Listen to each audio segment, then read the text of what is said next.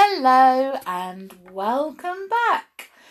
Oh, it is so lovely to see so many of you coming back every day to hear my stories, and I hope you all enjoy them. So, hello to each and every one of you. I have my little girl with me today, so she would like to say hello. So, hello. There you go. So everybody say hello to Summer. And she's going to listen into the story as well. So, here we go.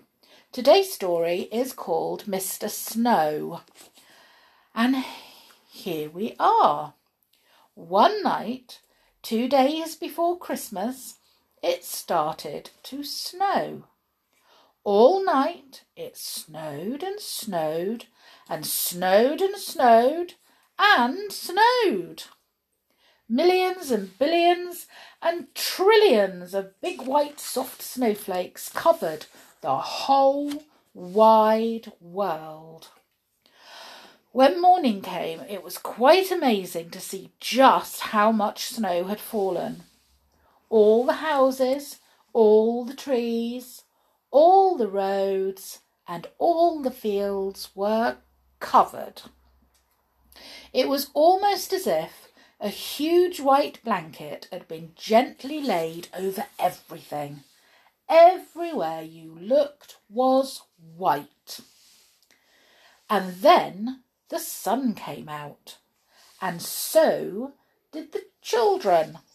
They were all dressed up and muffled up, wearing scarves and woolies and gloves and boots so that they wouldn't catch cold. All the children were so excited to see so much snow, which isn't surprising really, because there was more snow than they'd ever seen before. Some of them went on their sledges, racing down the hill. Some of them, who didn't have sledges, threw snowballs at each other. And one little boy even made a snowball that was as big as himself. And some of the children made snowmen. Then it was Christmas Eve. The children all went home early so that they could go to bed early, so that they could get up early to see what Father Christmas had brought to them.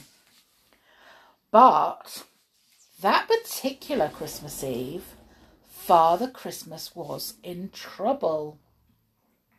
And the trouble was that it had snowed so much that Father Christmas was stuck. Well and truly stuck. There was so much snow that his reindeer simply couldn't pull his sleigh piled high with all the presents that he had to deliver to all the children. Oh dear, thought Father Christmas to himself. Oh dear me, what am I to do? He sat down on his sack of toys and thought how he could manage to deliver all the presents to all the children before they woke up on Christmas morning. Oh dear me, he said out loud and sighed.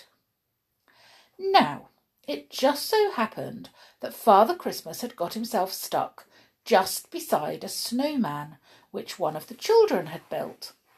And that gave him an idea. A good idea. A very good idea. A very good idea indeed. How would you like to help me? He asked the snowman. But of course the snowman didn't answer, because snowmen can't talk. Can they?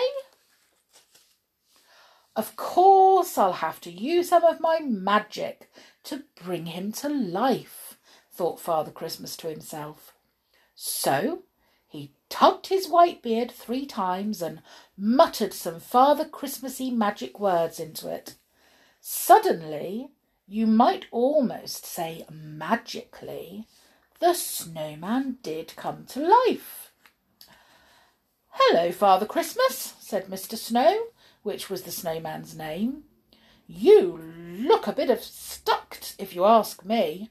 Which you aren't, but I'll say so anyway. And if you ask me again, I'd say you need a sort of helping hand, if you know what I mean, which you probably do, because that's probably why you brought me to life, which you certainly did. So can I be of any assistance?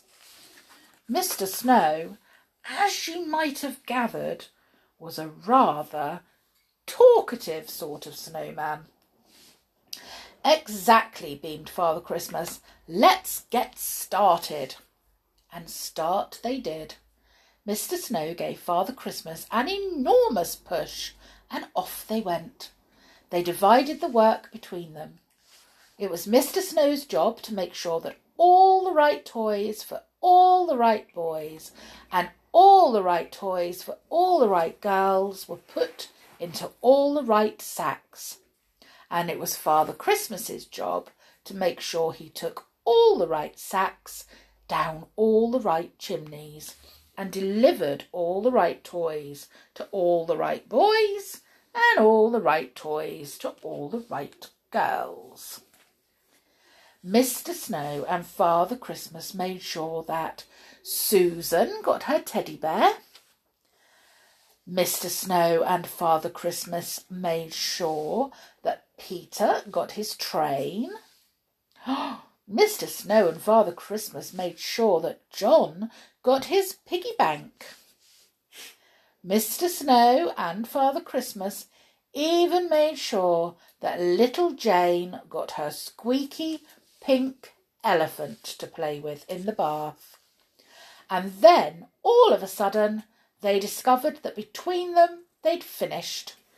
I'd like to thank you very much indeed for helping me deliver all the right toys to all the right boys, said Father Christmas, shaking Mr. Snow by the hand.